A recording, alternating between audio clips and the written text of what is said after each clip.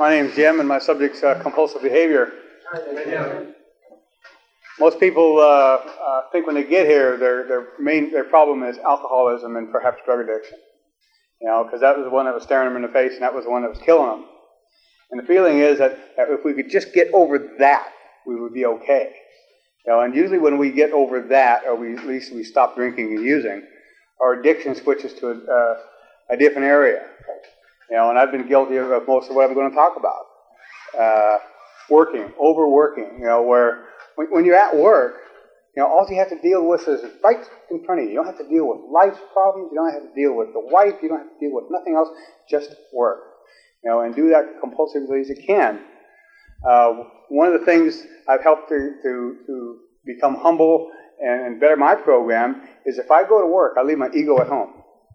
When I go to work, my job is to make my foreman's job just as easy as I possibly can. That's it. He's doing his job, I'm doing mine. And I'm not kissing his butt. I'm just making his job easy. And guess what? It makes my job easy. I don't get resentments. I don't get angry. I don't get pissed off. I work a lot of overtime. But still, again, I don't neglect the wife. I don't neglect the home front. I don't neglect my 12-step programs on account of working. Another thing, way people get compulsive is, we get into this program of Alcoholics Anonymous, and all of a sudden we are told we never say no to a 12-step request. Well, that's not true.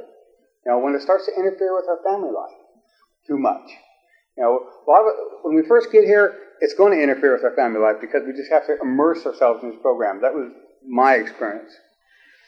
And then after we get on a more even keel, get a little balance in our life, and that's been covered, then we have to make a decision to back off a little bit, make room in our lives for our kids, make room in our life for our family, make room in life for our job, make room in life for God, make room in life for whatever spiritual program you're working, whether it's church or whatever. There has to be room there for everything.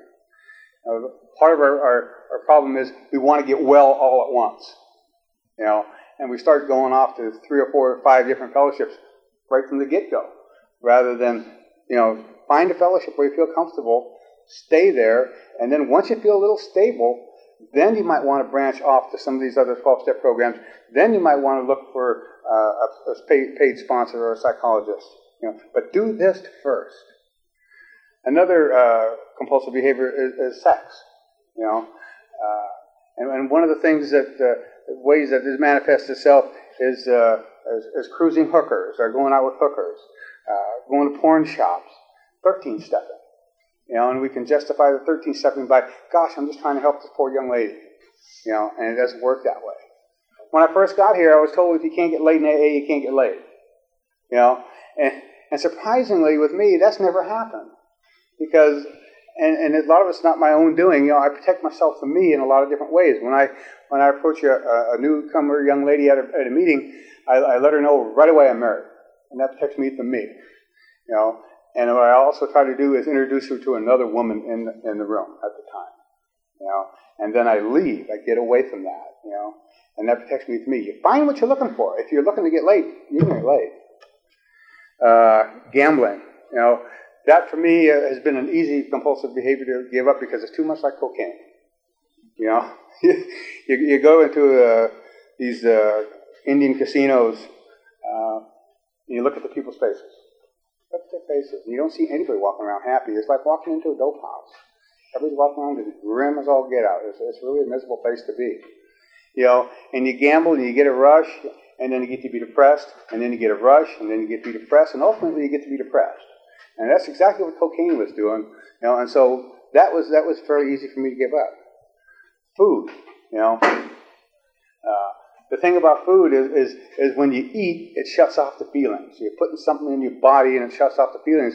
And what it does is you end up overweight, heart disease, all kinds of other things that go around, high cholesterol, this type of thing, And I battle that, and I fight that. It talks about it in the big book, his gentleman named Jim, who's out in the country looking for a car to sell, looking to sell an automobile, and he goes into a diner and he stops and has a sandwich and milk. And then he stops and has another sandwich and milk, same diner. And to me, that's starting compulsive behavior. You know, he's eating a second sandwich and having a second glass of milk, and then he decides, well, that's not enough yet. He's going to put some whiskey in the milk, and then ends up getting drunk. You know, physical activity. A lot of us get into working out and do that compulsively, where we neglect other areas of our life. You know, in particular, this 12-step program, this Alcoholics Anonymous. Power and control. You know, so many of us gave up the running of the household to the significant other who paid the bills and took care of all this other stuff while we was out there in the midst of our addiction and our alcoholism. And then we get sober, and all of a sudden we want to seize control again. You know, we want to be the one in charge. You know, we want to be the head of the household. You know, and it's real hard, this transition from one to the other.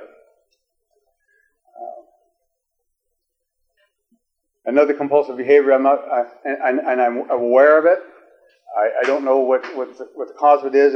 It's things like when you leave the house, you wonder, did I turn off the stove? And you go back and turn off the stove, and then you go back and check it again.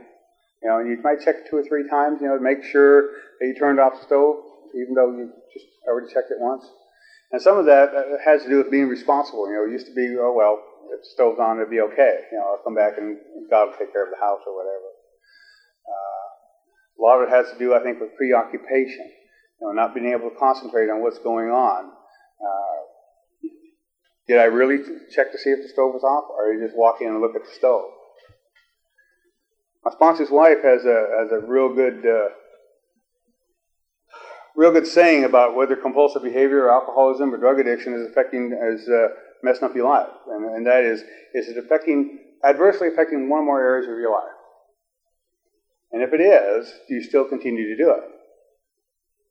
You know, and if the answer is yes to both of these, you need to look at doing something about these things.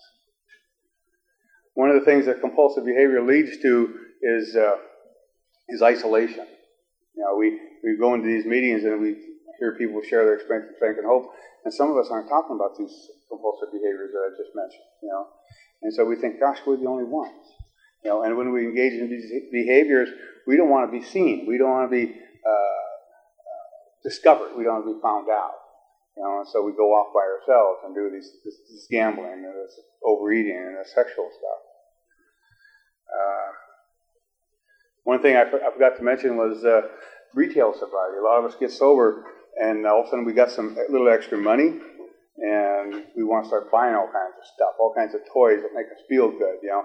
And what this does, it does make us feel good, just for a little while, just for a short period of time.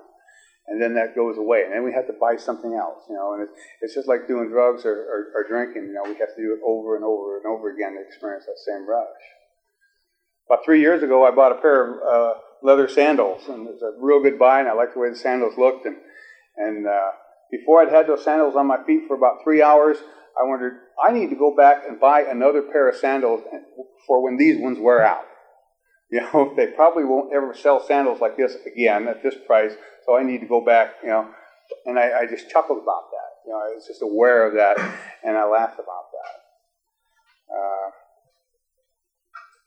One of the things that a sponsor's job is to, if your sponsee is engaging in any of these behaviors, to point it out to them. You know, if they're not hitting enough meetings, if they're working too much, you know, if they're engaging in some behavior that is contrary to the teachings of this program, to their welfare, to their family's welfare. And that's just about all I got. Thanks.